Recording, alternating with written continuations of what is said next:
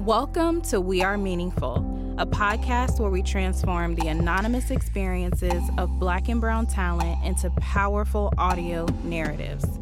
Each month, we center the dialogue around a common theme, providing you, our listeners, with the tools and resources you need to help navigate, grow, and thrive in corporate spaces. Our stories, experiences, and our voices are meaningful. We are meaningful.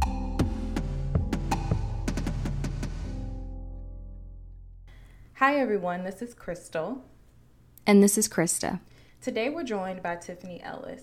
Tiffany was a leader in the insurance industry for over a decade before creating her development platform that we love, Pods and PR, and it focuses on mental health, emotional intelligence, and personal development for teens and women of all ages. She is multi-passionate, which is another word for she do a lot of things because she's passionate about a lot of things. She's creative, and she's a proud graduate of Florida A&M University, and she's currently working with students in the area of technology and entrepreneurship. Welcome to the show, Tiffany. Thank you so much for having me. Of course. So you had the opportunity to hear the narrative. And for those of you who are listening for the first time, in order to hear the narrative, please go back to the Navigating the Nonsense, the debrief episode, where Krista and I break down our thoughts and reactions about the narrative, if you want to catch up on that. But Tiffany, you've had the opportunity to listen to it. What were your thoughts and reactions when you initially heard the narrative? Wow. Well, when I heard the narrative, I had to take some time and honestly process my thoughts because there were so many. And it brought me back to the first time I learned to swim. I was in a pool on my college campus. First, I learned to hold my breath. Then the instructor taught us how to take measured, strategic breaths. She followed that up with teaching us different strokes, floating techniques, how to tread water, and then we moved into trying to swim for a short distance. The goal was eventually to learn to swim from one end of the swimming pool to the other. I imagine everyone doesn't need to learn to swim, but if you intend to spend time in water, you should know how to swim, right? Take that same analogy and replace it with the idea of working in corporate America. See, as college students, some of us have already learned to swim as children. Some of us have been swimming for years in pools and at sea and are very familiar with the different elements, so there's never any discomfort. For others of us, we haven't spent time in the water, so that swim class in college was my first time or first real taste of what it's like. I tried it, I liked it, and I wanted more of it. The problem was learning to swim in a pool is just so much different than swimming at sea. And if I had to draw a comparison, I'd say that working in corporate America is much like swimming at sea. You don't know what to do with the current until you've actually experienced it. You expect calm waters, just like in the swimming pool, and you expect you'll get better over time, right? Because if you have an instructor who's willing to teach you, then you'll learn, especially if you show potential and desire. What I found in life is neither are guaranteed. I graduated, I jumped in the corporate sea without a life jacket because no one told me I'd ever need one, nor did they tell me that swimming in the sea would be any different than swimming in the pool. So before I knew it, I could barely tread water, and it was very difficult, to say the least. Now, there are people all around me who happen to be given life jackets before they even got the chance to ask for one, or even before they were allowed to jump in, just in case things got rough. So for me personally, I had to doggy paddle, but I was still going down. I tried to push back on my back and float. Current kept pulling me down. I quickly realized that I had to figure out how to work with the current or I was going to drown.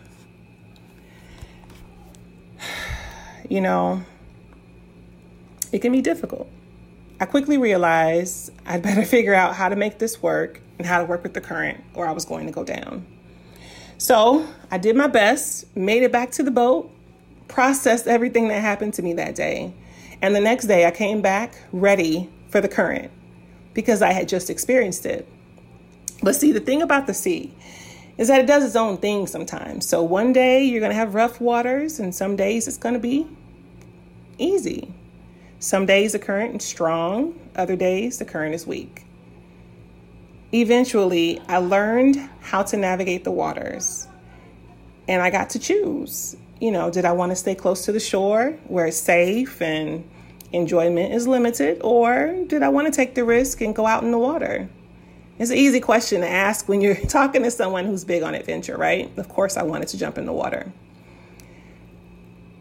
I learned you don't always get the chance to ask for a life jacket. You just have to learn to swim. I love how much farther you took the metaphor, Tiffany, especially because you called so much on the inequity, right? The ability for people to have been trained and to have resources and just a culture available to them before they even knew that they had to be ready for it, right? And I say this all the time, corporate culture is very derivative of white culture.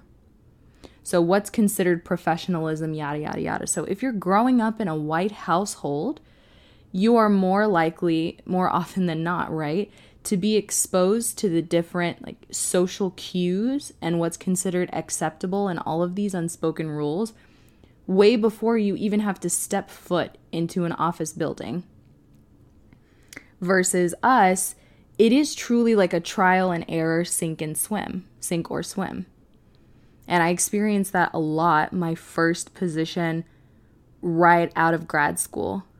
There was so much that I didn't realize I had to navigate and that I was expected to navigate. And we talked about this in our Unspoken Rules series. My parents had never been in corporate America, and I doubt even if they would have been, that they would have known to prepare me for certain things.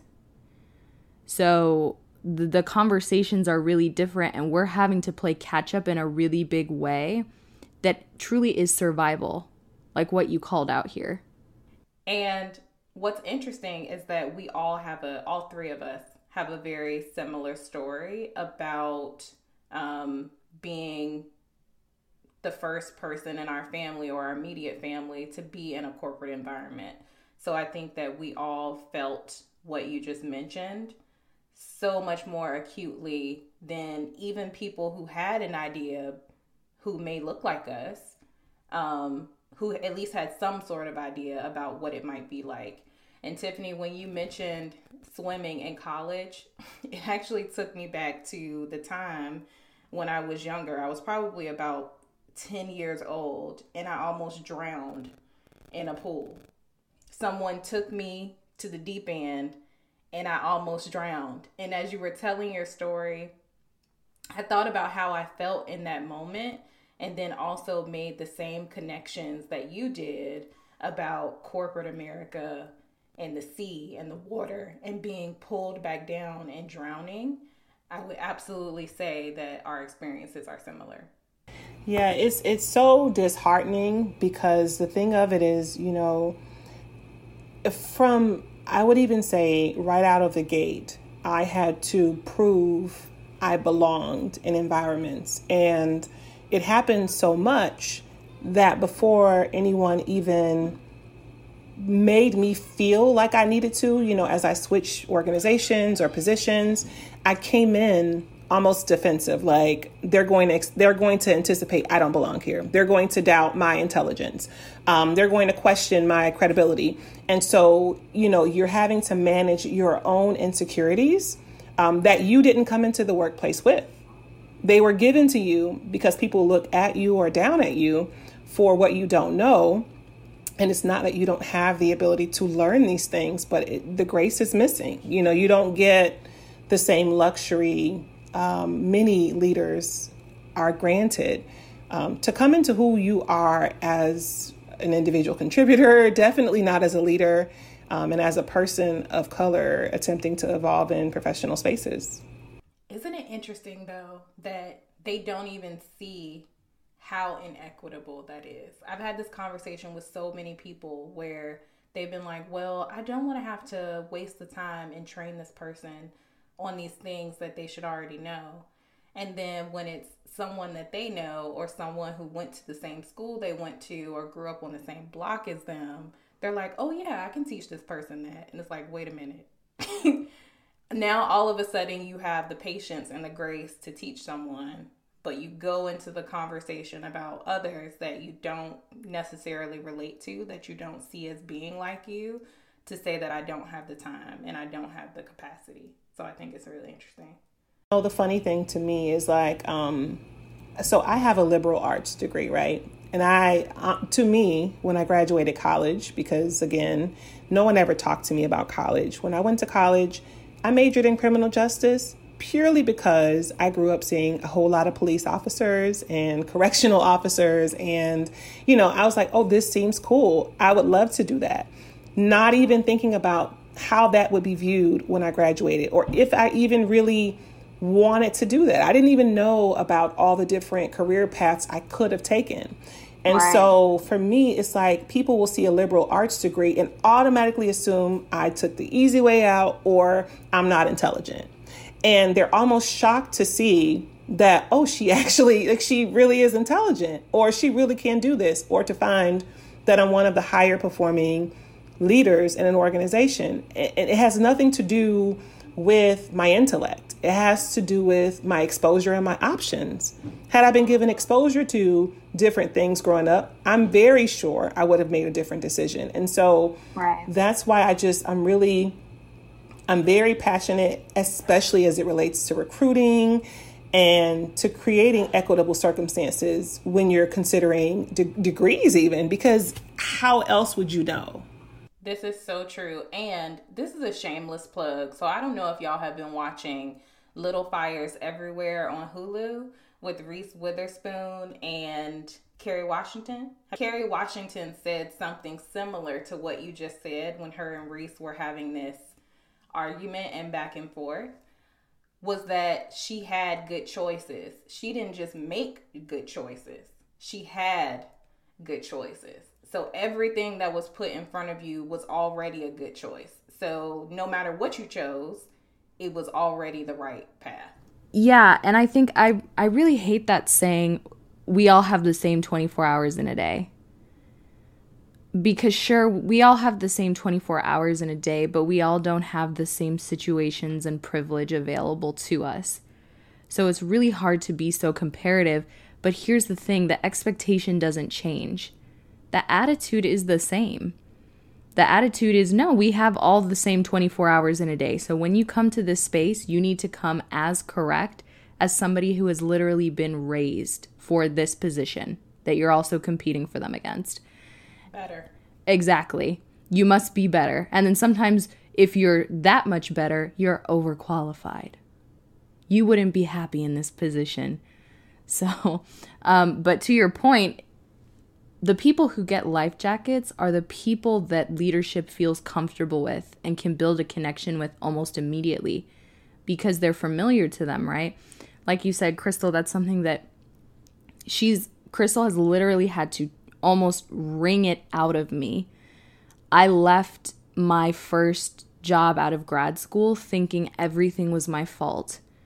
I literally left it thinking that I was stupid and that I wasn't professional and that I could never exist in corporate America. And Crystal literally had to be like, no. Nobody had the patience, the determination, the will to train you and to give you the tools and the resources that you needed, arguably because you were the most different person in that space and you were absolutely the only person of color. And that was feedback that I got all the time. It's like, if you're not getting it, I don't have time to help you get it. And I'm like, you are asking me to get something that is literally impossible for me to get because it is so derivative of an identity that I have nothing to do with. Mm-hmm. I remember the first time I received feedback that was not accurate. And granted, I had opportunities, we all do, but I'm very self-aware. and I'm often doing pulse checks. So I know where my gaps are. I know what my opportunities are. And if anyone asks me, I'm always able to tell them.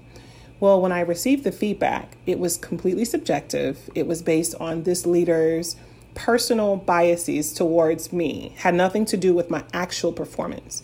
And when he delivered the feedback, I said to him, I appreciate this. I do not agree. And I remember saying, these are my actual opportunities. And if someone, would be so kind as to work with me on these things, I'm willing to commit to improve them because I want to do a really good job. And I was told that is combative, that I need to be able to take feedback without, creating an argument or, disagreement. And in that moment is when I realized, you're not interested in really helping me to grow and really getting the best from me. You're interested in being able to control my responses, reactions, and behavior. And I had to make a decision. Do I want to be viewed as controllable and continue to grow my career in this particular organization? Or was I seeking an environment that would allow me to really come into who I was as a leader? But those are the kind of decisions we have to make, because we're not able to often disagree without there being some negative perception formed because of the fact that we're not in complete alignment. And because we're women of color.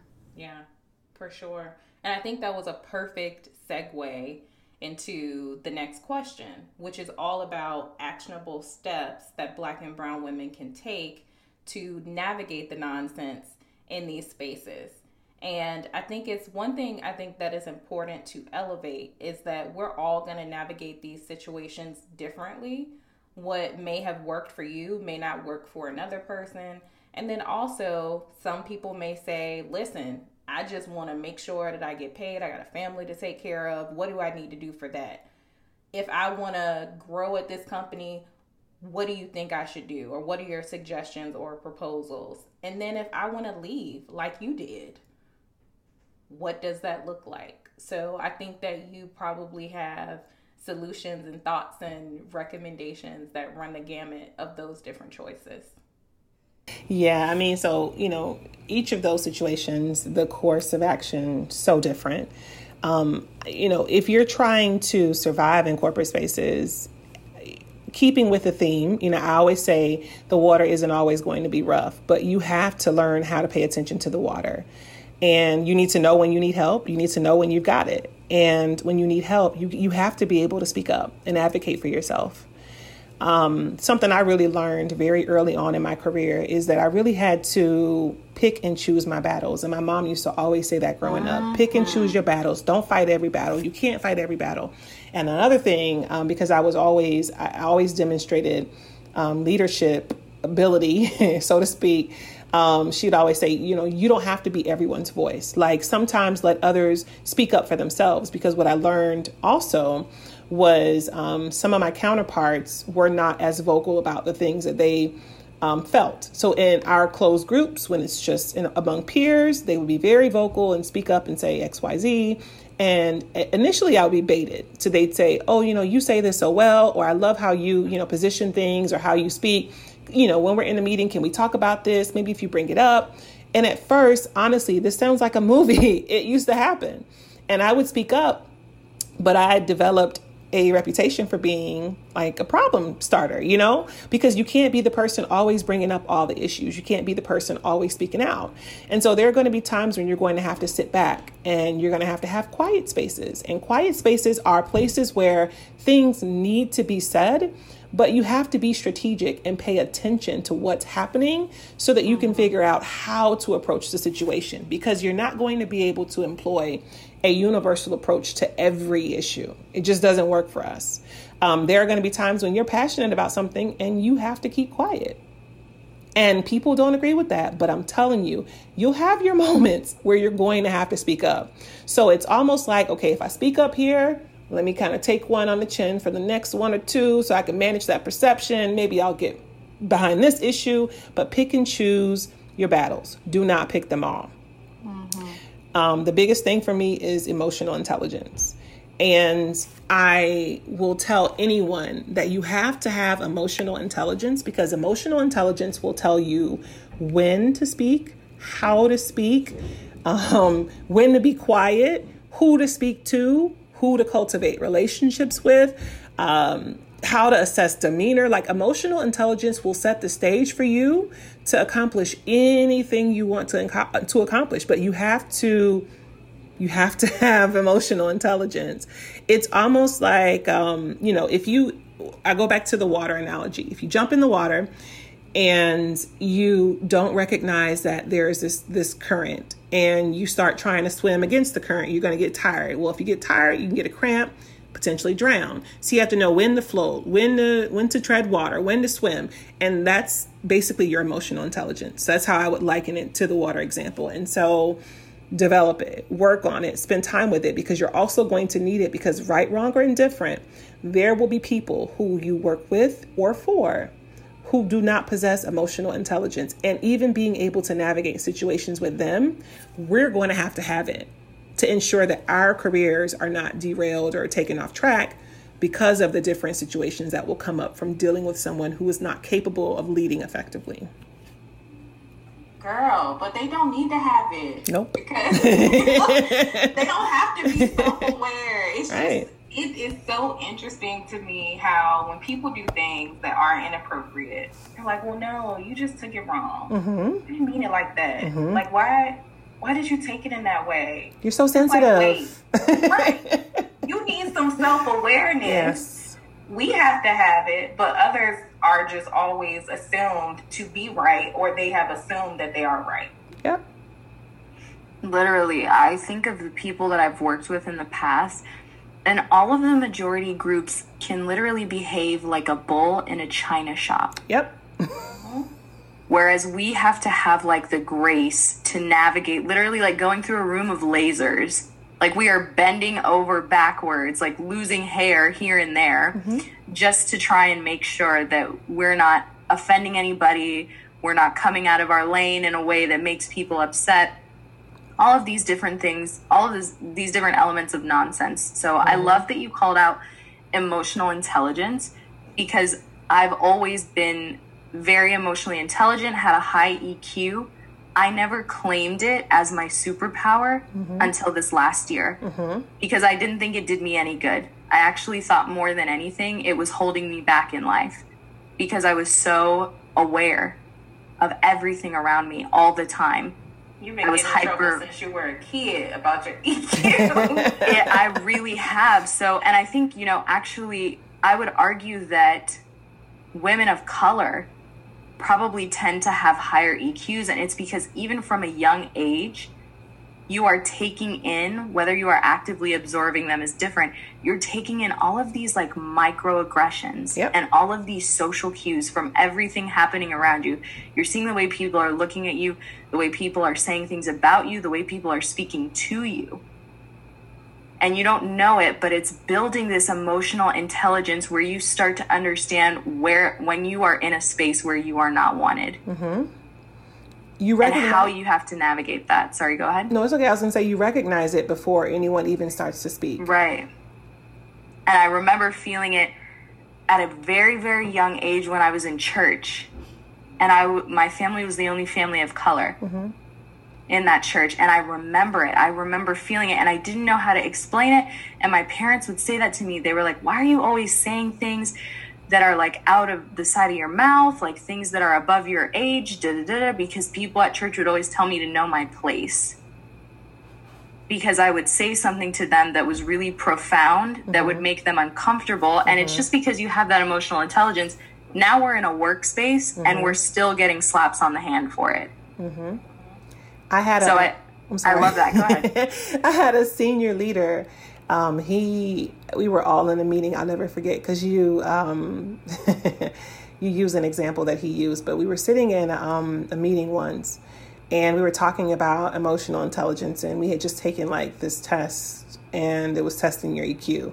And he's like, it was 8 of us, 6 were white men, and it was me and another black woman in the room. And he's like, what is this? This is like, he's like, there's like real smart and then there's like imaginary smarts. He's like, that's like street smarts, right? And he's like, well, that's what this like EQ stuff is like. And him and his counterparts were laughing. And in my head, I'm like, and this is why we have the problem that we have, because you don't think that you need to be emotionally aware of how you navigate spaces at all. And so you're walking around here offending everyone, making people uncomfortable, coming off hostile, being extra aggressive, and we're just sensitive. Yeah. Yeah, and that's exactly to that point. That's why I thought it was useless, really. And like I said, I thought if anything, it was just holding me back. You know that saying, like, ignorance is bliss? I was like, oh gosh, more than anything, I just want to be ignorant. More than anything, I just want to live in this world in like a bubble, like all these other people around me. So I love that you're calling it out and you're saying, if you don't have it, build it, because it really can help you. And I also loved your thing about pick your battles, because Crystal and I, if there's a spectrum, I'm definitely on the spectrum of picking less battles. So you are. You like, don't say a word. I know, I'm like, take it. You better take it on the counter. We gotta take it right now. We'll deal with it later. But thank you so much, Tiffany. I know that I have super enjoyed this conversation, and you've said so many powerful, but also like really inspirational things that we can all look towards as we continue to navigate these spaces and all the nonsense. Where can listeners continue to hear from you or find you online, connect with you?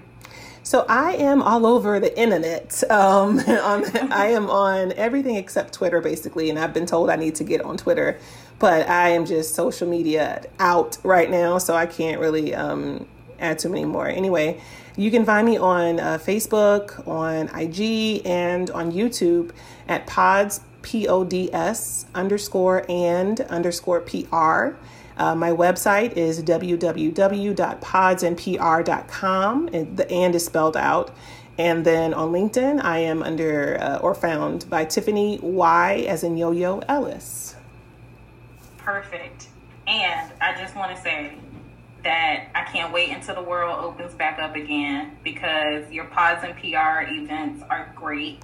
They're in person. You have the opportunity to have conversations with Black and brown women. So I'm really excited to have the opportunity to jump back into that. And I know that you're having virtual events with your group every week, right? Yes, I've been doing that during COVID.